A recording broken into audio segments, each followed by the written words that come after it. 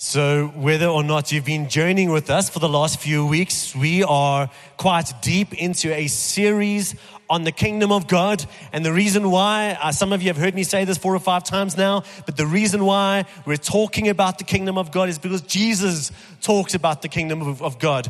In fact, one could argue that the kingdom of God is probably the biggest and most clear organizing structure in the whole Bible. Meaning you can follow it from page 1 right through the entire Old and New Testament, right until the final page of the scriptures. And you can just see the kingdom on every single page and how Jesus comes as a fulfillment, bringing the kingdom, and also as the king of the kingdom. And so we, in many ways, are relying on some of the ground we've traveled over the last few weeks. And where I can, I'll just kind of catch us up together there. But last week, we looked at the idea that there are 2 types of kingdoms in this world.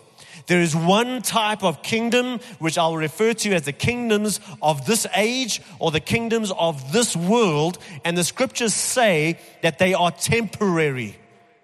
Now, temporary may mean years, it may mean centuries, but at some point in time, the kingdoms of this world, the scriptures say, will be shaken and they will cease to be. So that is the one kind of kingdom. Then we've got another kind of kingdom, which is growing alongside these kingdoms. But unlike these kingdoms, this kingdom, which starts with Jesus bringing the kingdom into this world, Jesus describes it, it's like a mustard seed being planted, but it grows and it continues to grow and it continues to grow until it is the biggest, most powerful, most life-giving kingdom amongst all the kingdoms. And then the time will come when the king comes back and he purges the world of these kingdoms, and this kingdom will be the only one remaining.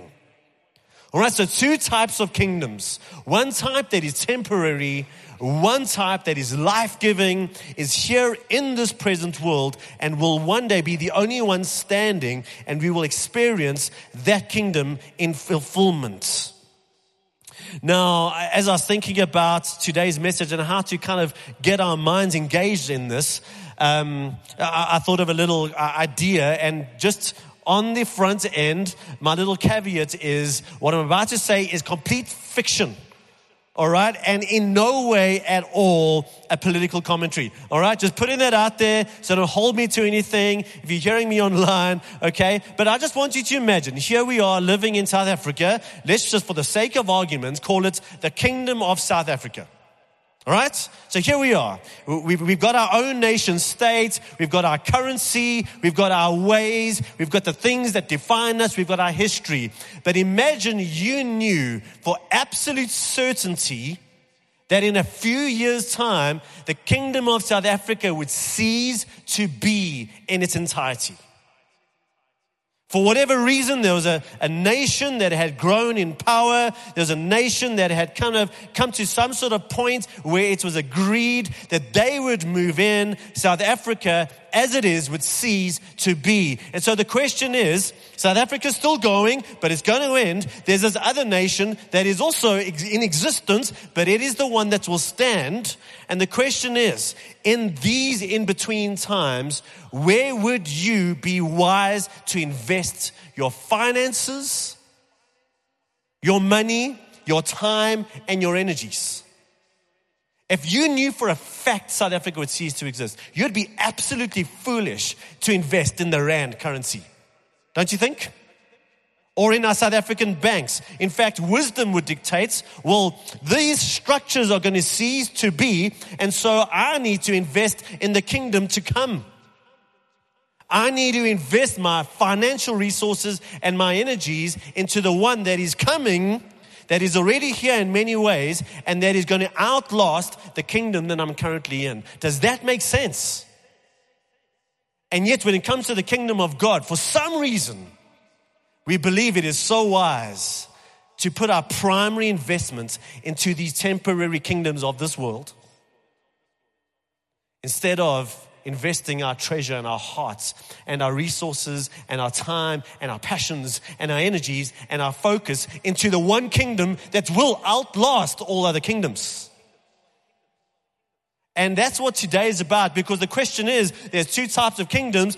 These kingdoms are on a trajectory of ending in finality. This kingdom is on a trajectory of eternity. And so how do we, in this in-between time, live in this kingdom? So how do we invest our energy and our time and our resources in this kingdom in such a way that it matters for the long term? Because here we are kind of living in this in-between time. This age continues to be, this age continues to exist, and yet Jesus, by his entrance into this world, has brought the kingdom in. And now we're living in this kind of overlap of these two ages. So how do we make sure that we are on this trajectory in order to be living in that kingdom under the lordship of Jesus Christ, in order to see that kingdom come and that kingdom to grow? And really, I want to kind of I hope I do this kind of semi-regularly, but I want to put a bomb under the idea that being a Christian simply means I pray the right prayer, I carry on with life as usual, and one day I'm going to kind of go to the right place. And hopefully what's starting to emerge out of the series is that no. Being a Christian means that I am in this kingdom. I choose this kingdom. I choose the king of this kingdom. I choose the life of this kingdom. I choose in this present age to live in the way and the power that is provided for in this kingdom, even though others may look in and not see anything great. We looked at that last week. We know the outcome of this kingdom. We see the eternal value of this kingdom. That's what it means to be a Christian. Living the life now of the eternal kingdom. Living in the reality that God reigns in Jesus Christ now and will forevermore. And so this means we're moving from kind of like a passive, I go to church a few times a month. I kind of do my thing. I try not to do too many naughty things. And that kind of means I'm safe. It moves from that kind of passive faith, that kind of passive response to the King, to an active participation with God in His kingdom. And I'm hoping that God's doing that in your hearts and in us corporately as a church as well. I want to tell you about a bit of a shift that has happened in my mind and my heart over the last few weeks as we have journeyed into this Kingdom of God series. You see, I always used to understand God using us in the following way. And I've even said similar things from the stage. Not untrue, but I think there's more for us. Where I used to say things like this. Listen, guys, isn't it amazing that God uses us? Kind of assuming we are frail, which we are. And there's God up there in His perfections and in His sovereignty, and He's doing all these great and mighty things, some of which we see, many of which we don't, which is absolutely true. And every now and again, God kind of throws us a bone and uses us, and we are amazed by that. And in my sort of imagination, I almost saw that as kind of plan B. Like God is up there doing His perfect work, and then every now and again He uses us kind of like, guys, please don't make me regret this. Please don't mess this up.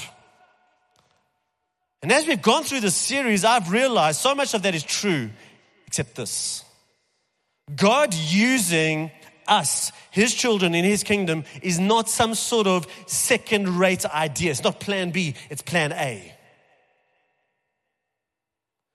Right from the beginning of Scripture, we see God creating humanity to reign and rule under His lordship in the kind of way that He would reign and rule. So it's a submitted, obedient, faith-filled activity of reigning and ruling. And somehow there's this participation where God leads, God empowers, but we obey in faith. And somehow in that moment we see God's kingdom come. Think throughout the entire Old and New Testaments.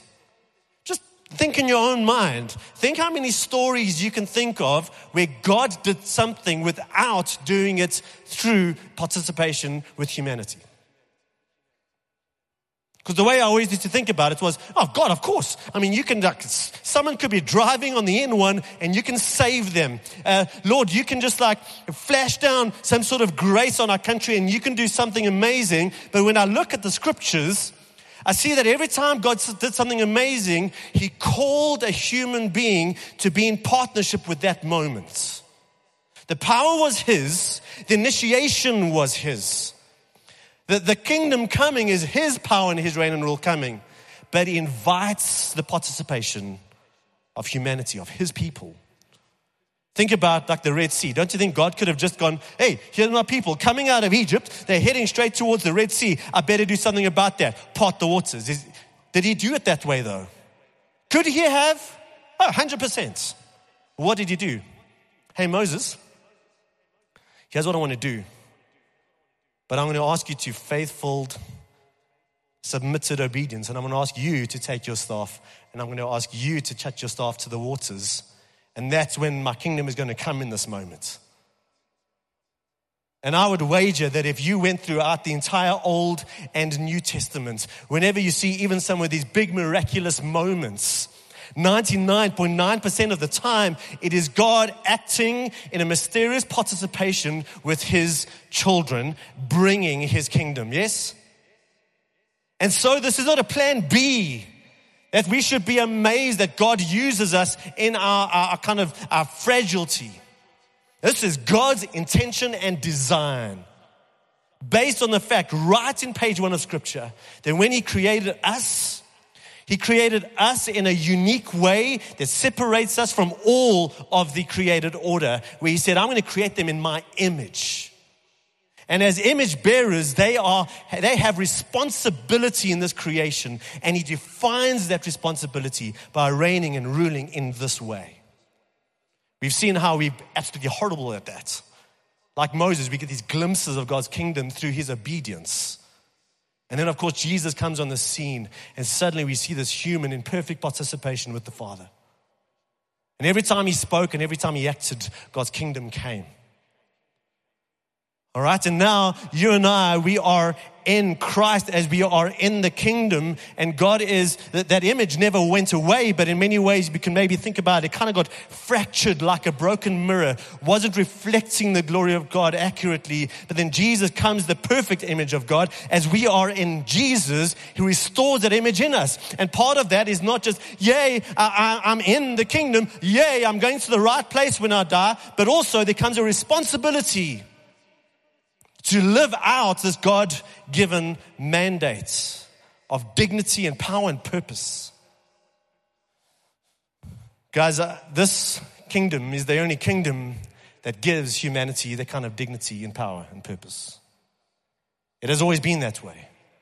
If we think about some of the competing kingdom narratives, I mean, everyone today, and it's a good thing, but are fighting for equal rights and are fighting for a justice and are fighting against the injustices. And whether people are religious or not, or of various religious persuasions, many people are saying, listen, we need to fight for those who have no voice. We need to fight for those who have experienced injustice. We need to recognize that we are all created equal. And I'm like going, but on what basis? Because according to the kingdom narrative of this age, if we are simply a collection of organic molecules that came into existence through random, unguided processes, often through systems of violence, what makes us any difference to a Parktown prawn?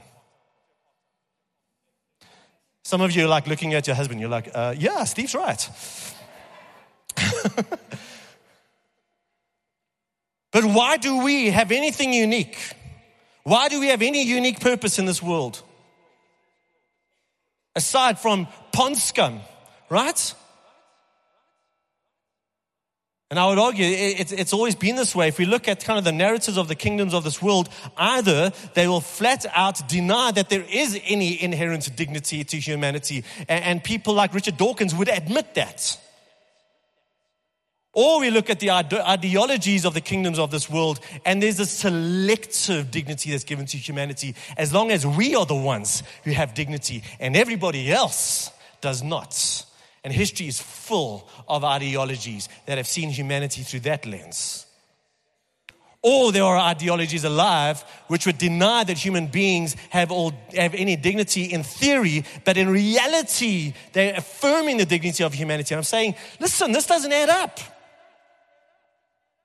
And right from the beginning, when we recognize that God made every human being in the image of God with the God-given dignity and purpose to do what He's created us to do, that has seemed insane compared to even the kingdoms of the world back then.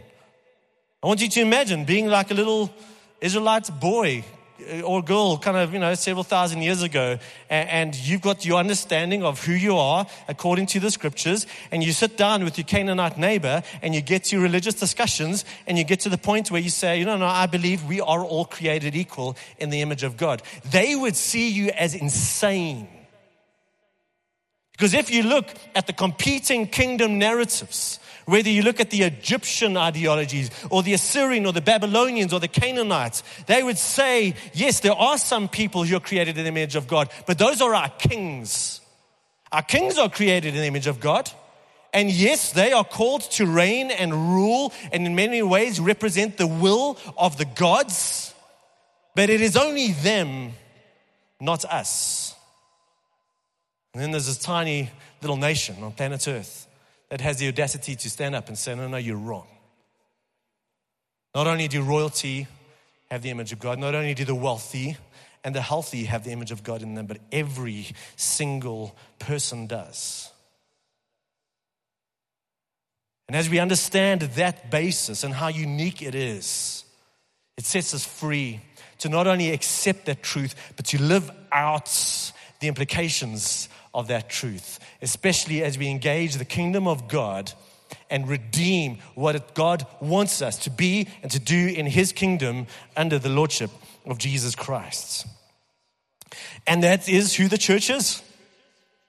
The church is those who have seen the kingdom of God. Going back to some of last week, they have been born again. They've seen the value of the kingdom of God. They've stepped out of the kingdoms of this world into the kingdom that will stand for all of eternity. And they start living out faithful, obedient lives. And we get to do that together. Doesn't only happen on a Sunday morning. Some incredible things happen when we come together and we worship and we come into God's word. But at the same time, when you go home this afternoon, when you wake up tomorrow morning, you are still one in whom God is regenerating the image of God in you. That means something. And that's what today's about. And yet there's all this tension that the time will come when we see it in its fullness, but we're living in these two ages. The king has come, but the kingdom's growing like a mustard seed. And for those who cannot see it, they're going to look at this mustard seed and not be very impressed. And so, as John Piper kind of tries to understand these tensions, he says, sure, sometimes we see God healing, but we also grow sick. We are passed, according to the scriptures, we've passed from death to life, but we still die. We have received today the Spirit as a deposit, but yet there is still a war between flesh and spirit every day. We have been acquitted of all sins, yet we still pray daily, forgive us our trespasses. We have already become citizens of heaven, yet we still submit to the governors of this world. Can you see how there's a truth that invades the presence from the future, which is true today, and yet we still live in this world?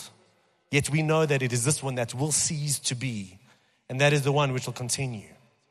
That's why even Paul, he even says, listen, as much as I try to live out the kingdom of God now, I still only see in part. One day I'll see face to face, but now I see in part. I know in part. I prophesy in part. And yet, in spite of this intersection of two worlds, this overlapping of two worlds, we are still called to courageously and obediently live out in this world the reality of the kingdom of God now.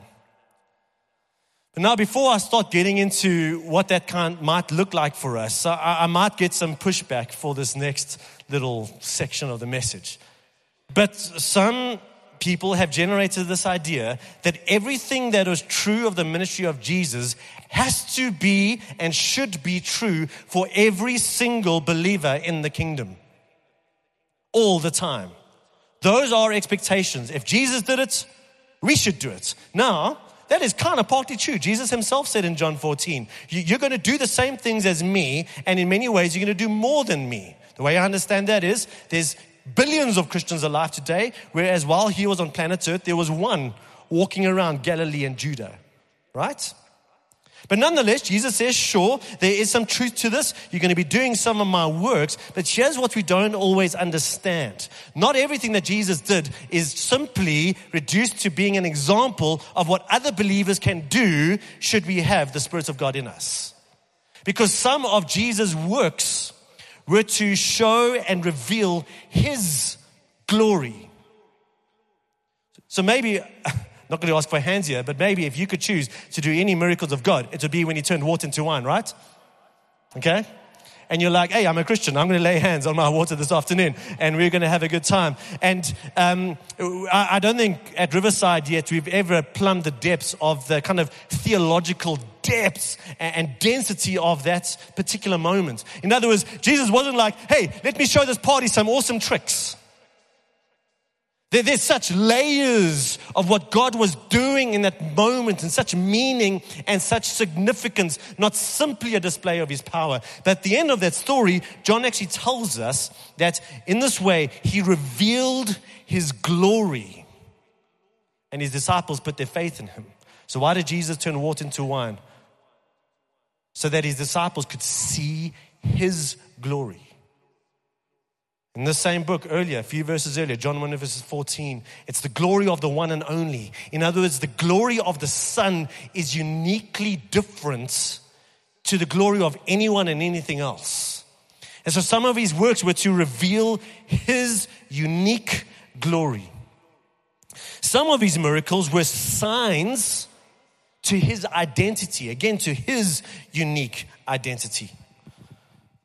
John 5 verses 36, Jesus says this, the works which the Father has granted me to accomplish, those very works which I am doing bear witness to me that the Father has sent me. In other words, why is he doing certain miracles? Is it just to show the rest of us what we can do if we are filled with the Holy Spirit? And the answer is no. Some of his miracles were to prove his identity as the Son of God.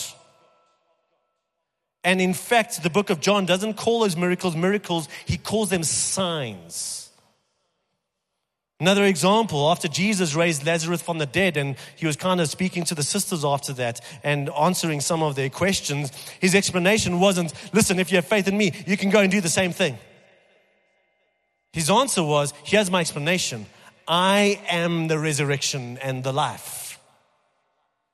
And so by doing this particular miracle, I have demonstrated something that is uniquely true about me. And yet I know that maybe this kind of sounds like a wet blanket. Maybe this sounds like putting some brakes on.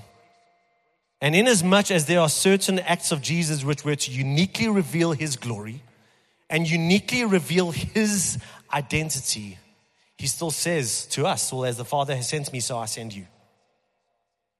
And as much as he does not see through a glass darkly, as much as he sees the Father's will with absolute clarity, and as much as even the Apostle Paul says, man, I see through the glass darkly, how much more am I seeing through a fuzzy glass? At the end of the day, he still says, yet I call you as my image bearers, filled with my Spirit in this world, to obediently in faith still continue obeying me with great courage and seeing my kingdom come through your faith.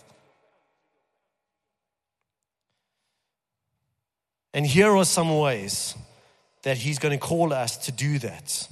And I say us on purpose. It's not Steve. This is not just Bianca and some of the elders. It's every single one of us who are in the kingdom. And one of the first ways that Jesus calls us to obediently trust him and live out our authority is by preaching. Now, that doesn't necessarily only refer to what happens here on the stage. It refers to every single time we talk about God and Jesus as King in the kingdom of God. One of the descriptions about Jesus, it says in Matthew 4:23, Jesus went throughout Galilee, teaching in the synagogues, preaching the good news of the kingdom of God. It's a part of this verse we're focusing on now. We'll get to the second half now, healing every disease. But Jesus went throughout Galilee, teaching and preaching. Teaching and preaching. That is an essential responsibility given to him by his Father to see the kingdom come. Not only did Jesus do that, his disciples did that in direct connection to the kingdom of God. Here's just 2 verses. Philip in Samaria, Acts 8 verses 12. It says of the Samaritans that they believed Philip as he preached the good news of the kingdom of God in the name of Jesus Christ. Acts 19 verses 8. Paul entered the synagogue and spoke boldly there for 3 months, arguing persuasively about the kingdom of God. And so one of the ways God wants to use us to obediently be part of what he's doing in bringing his kingdom of God is by preaching about the name of Jesus and his kingdom. The second way is maybe some of what you would have thought of as we went into this message, and that is through healing. To go to that same verse that we spoke about earlier, but just looking at the second half, Jesus went throughout Galilee, teaching in the synagogues, preaching the good news of the kingdom of God, and healing every disease and sickness among the people. Now, if you read the books, especially the book of Matthew and Mark and Luke, that's kind of the right hand and the left hand of the kingdom of God. Proclamation, teaching, preaching. God is here. The kingdom of God is near. And demonstration. Preaching, teaching, demonstration. Proclamation, demonstration. The kingdom of God is here. Believe it and see it. And one of the main ways Jesus demonstrated it is by healing people. And again, not only true of him, but also his disciples. He said to them, when you enter a town and are welcomed, eat what is set before you, and then heal the sick who are there, and tell them the kingdom of God is near you. Demonstrate the kingdom and proclaim the reality of the kingdom. This was the standard MO of Jesus and his disciples. Now, I'm trying to summarize all of the implications of the kingdom of God this morning. And we a number of times here at Riverside have preached about the reality of healing. And I know maybe you have many questions on this. But enough to say, I'm hoping that you're starting to see that the reality of the kingdom of God is not just about going to church, but about proclaiming it and living it out and demonstrating it. And one of the ways is God overcoming sickness in other people's lives. I know we at Riverside have had times where we've prayed for people to get well, and we haven't seen that happen before us. I know maybe for some of you, we talk about healing, and some of you are like, yes, man, I'm ready to rock and roll, and I'm ready to pray, lay hands on anything that moves. And others of you are like, I've tried that.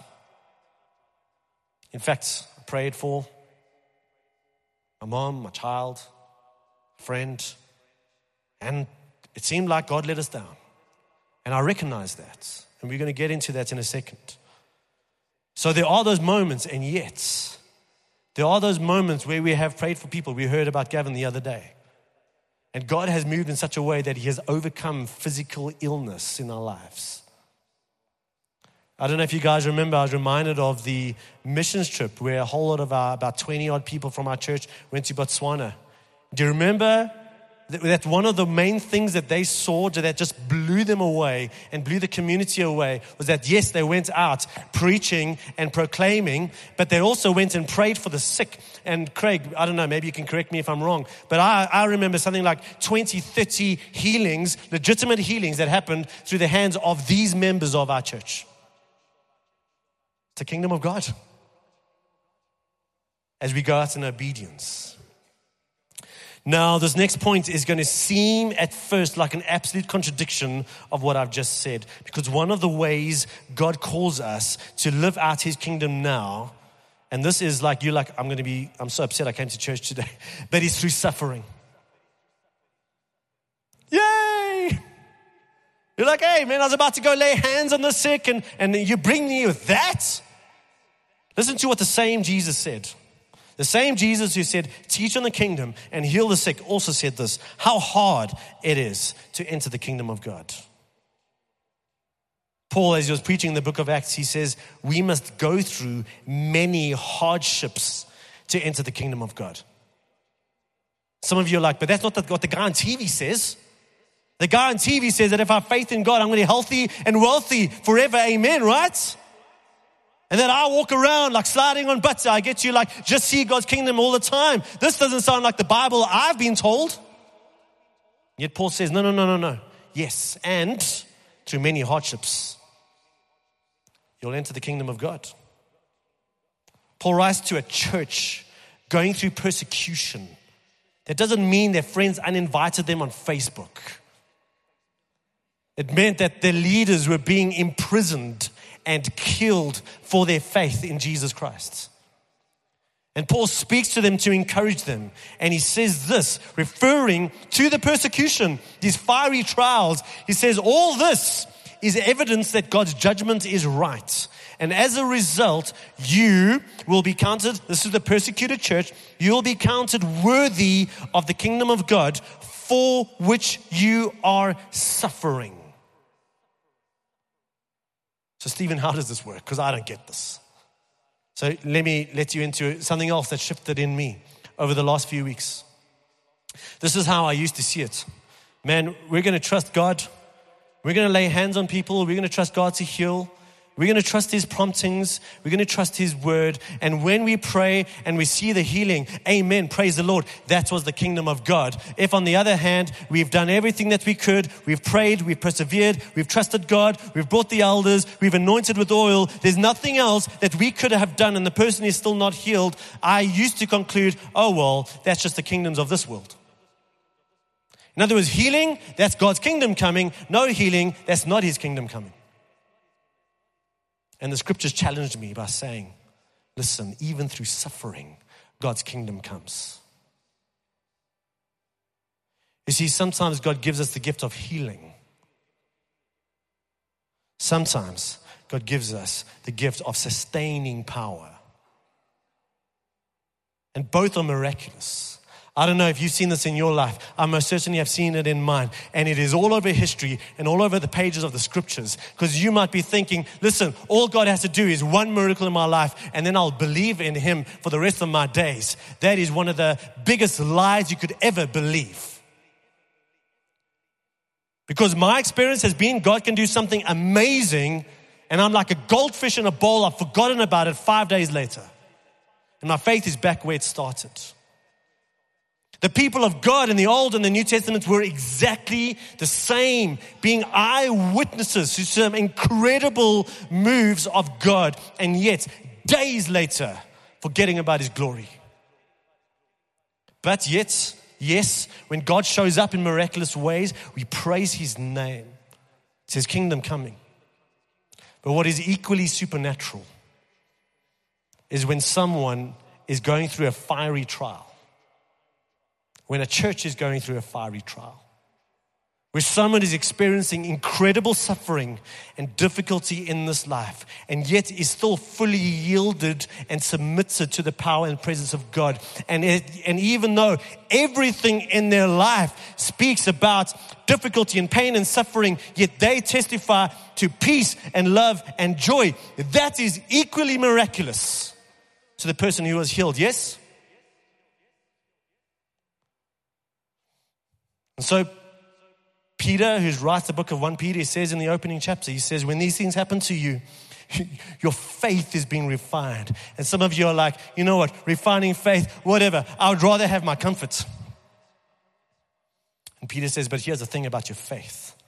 Your comfort and your health may seem valuable right now, but your faith is of more value than gold.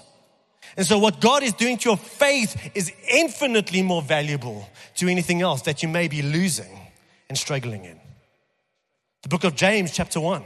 We don't have these verses on bumper stickers on our car. But he says, count it joy when you suffer these trials because God is doing something in you that would not happen apart from these trials. He's developing a maturity and perseverance in your life. And therefore my conclusion, instead of being, when there's a miracle, amen, praise the Lord, God's kingdom has come, no miracle, oh well, whatever. Now I'm recognizing, man, when there's a miracle, praise the Lord, God's kingdom has come. Oh wow, no miracle, God's kingdom can still come. But both require an obedient submission to the Father, yes?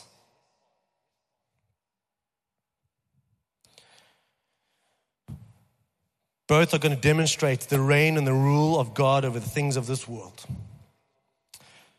One of the next ways that we can live out this reality is probably going to freak some of you out because, no, we don't talk about these things in church. But one of the ways that God shows his kingdom in this world is with his power over demons, over evil, and these powerful realities that we cannot always see. And one of the ways Jesus demonstrated his authority in this world was by speaking to demons and having even these evil, mysterious beings obey him. Jesus describes this. He says, well, if I drive out demons by the Spirit of God, then the kingdom of God has come upon you. His disciples did exactly the same thing and were amazed. They came back to Jesus saying, even the demons obey us. In the early days of Riverside, I don't think I've ever spoken about this from the stage. Still a young pastor, in many ways wet behind the ears and coming before the scriptures. And I was never one of those guys who was kind of anti the works of the Spirit, but I was kind of not really fully embracing either. And I got to the point where I was like, Lord, you know what? I want to see more of your work in my life, specifically in these ways which I see in your word, connected to the coming of the kingdom of God and the Spirit of God. And I just want to be part of that, and I want to see some more of that. And I was really praying with just desperation to God that day. And in my mind, I was kind of hoping to open my eyes and be like speaking in tongues or go out and just start healing people. That's what I was hoping for. But what actually happened was a few minutes later, I got a phone call from someone in this church. He said, listen, my good friend and neighbor is completely possessed by a whole bunch of demons. Won't you come and pray? I'm like, Lord, isn't there another pastor who can do that? Right? I wanted you to answer my prayer in this way, not that way. Nonetheless, went to his home. Wealthy home. And this person, without describing these things too much, was just in such clear evidence of being in the bondage of the enemy. Physically, you could see it from a mile away. Spiritually, you could sense it in the room. And so, in connection with someone in this church, we're able to talk and minister and pray. I'm not going to get into some of the crazy details of what happened. But at one point, we got to the time where we were inviting him when we could actually speak to him, because a lot of the time we couldn't. We were engaging other beings. When we could actually speak to him, we got him to renounce. He had been in Freemasonry, and we got him to denounce the vows that he had made in this thing. And as he was doing that, God's kingdom came. And evil left.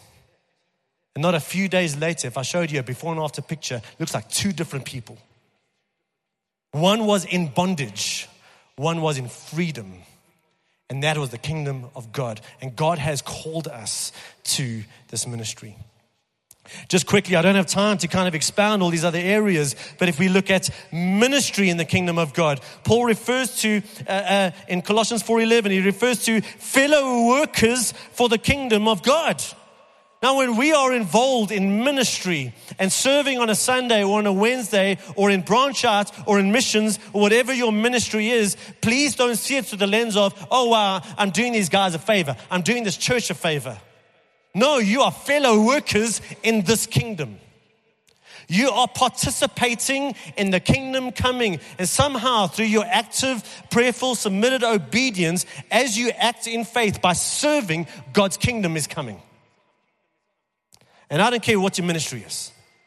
I don't care whether it's a public ministry or a private ministry or a popular ministry or an unpopular ministry. When you are involved in ministry, you are fellow workers in the kingdom of God.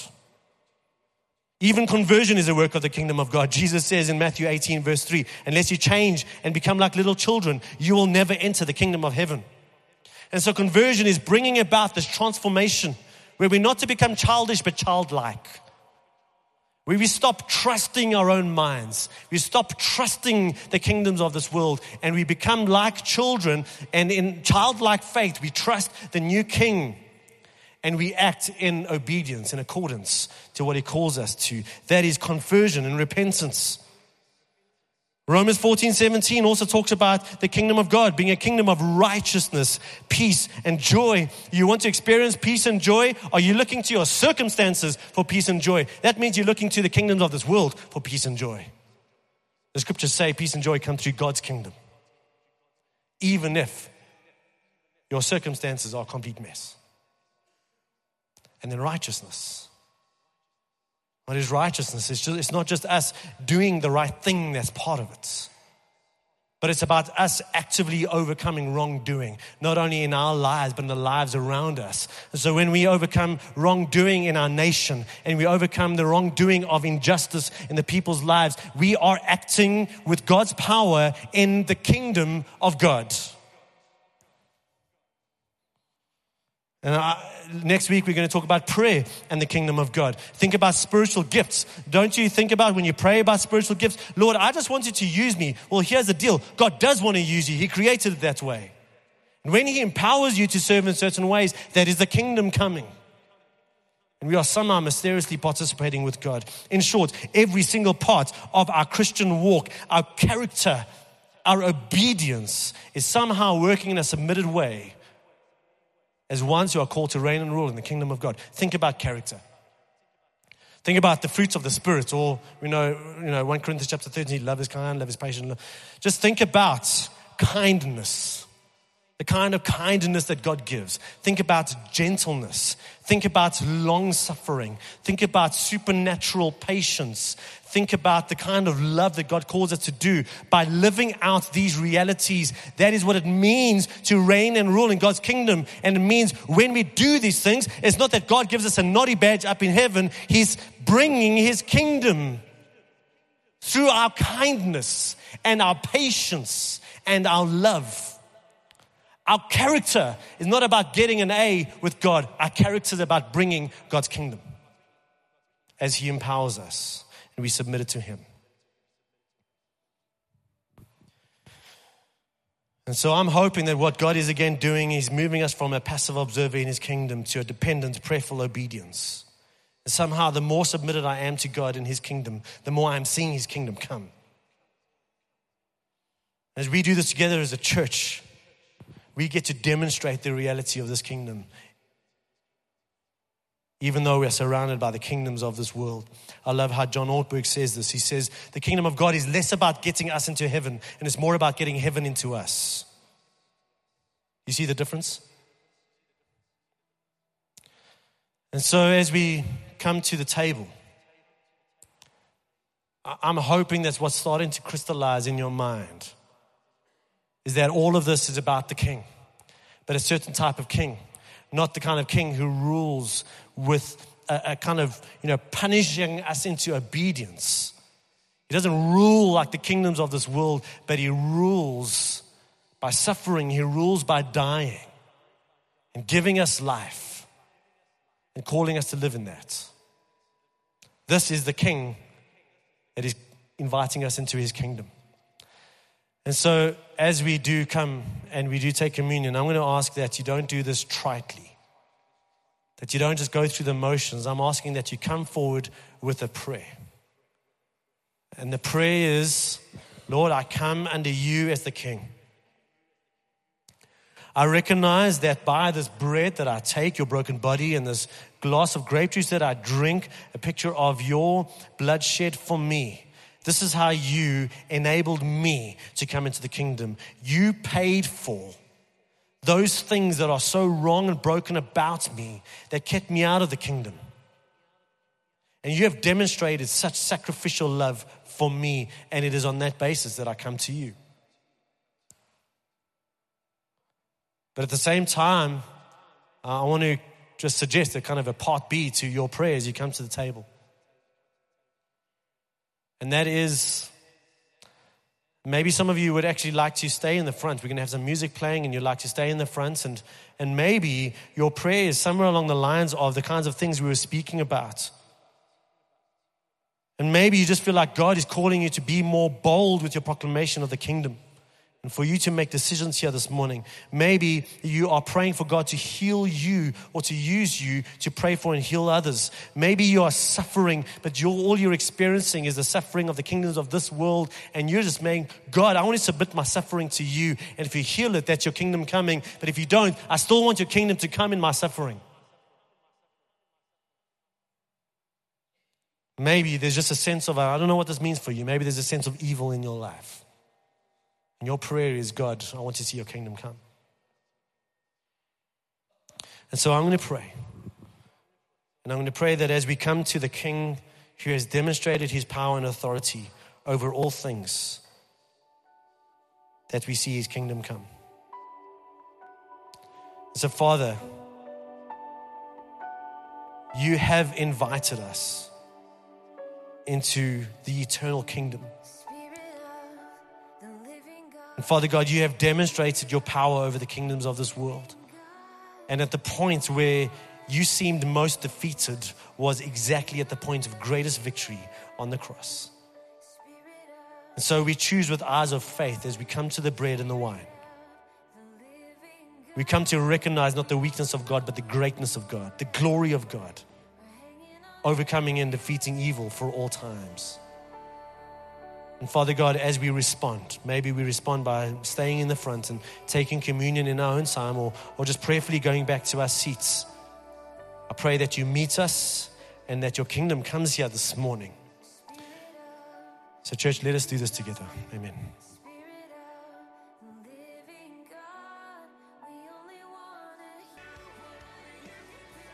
So church, as we just continue in this moment of communing with Jesus, I want to ask that whether you're seated out there or whether you've indicated by coming to the front, if anything this morning has just created such a stir in your heart and you are so desperate to see God's kingdom come in your life, I want to ask you just for a moment to raise your hand. This is between you and God. This is your indication. You want to see more of God's active reign and rule in your circumstances, whatever they be.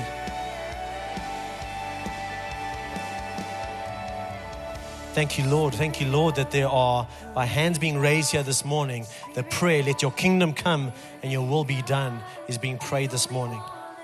So folks, I don't know what your circumstances are, but I'm going to pray about some of the things that we spoke about today. Father God, but I pray about concerning the preaching of your kingdom. And Father God, I pray that as your preaching enabled faith, God, I pray that faith is enabled amongst us today as we've heard about your kingdom. And maybe there are those here this morning who are responding in faith for the very first time and are recognizing you as King for the very first time and the presence of your kingdom for the very first time. And Father God, I pray that you would seal that with the giving of your Holy Spirit. That this is not just a moment, but this is a transition into your kingdom.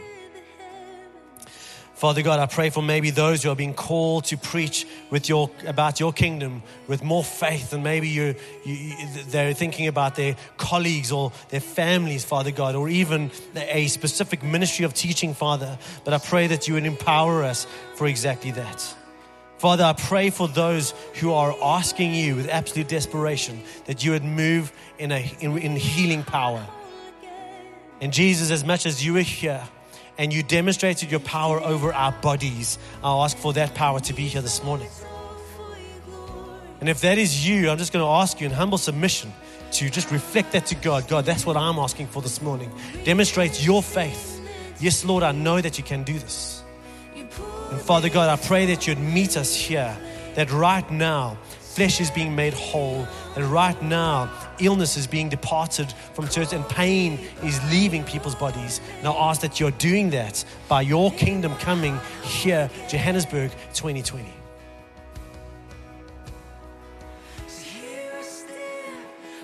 Father God, I pray too for those who are at the same time experiencing suffering.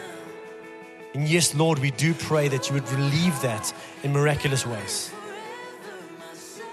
But we also recognize that one of the ways your kingdom comes is by empowering us with perseverance, empowering us with love and with joy, with only what you can give in the midst of such suffering, God. And so we submit our suffering to you, Lord.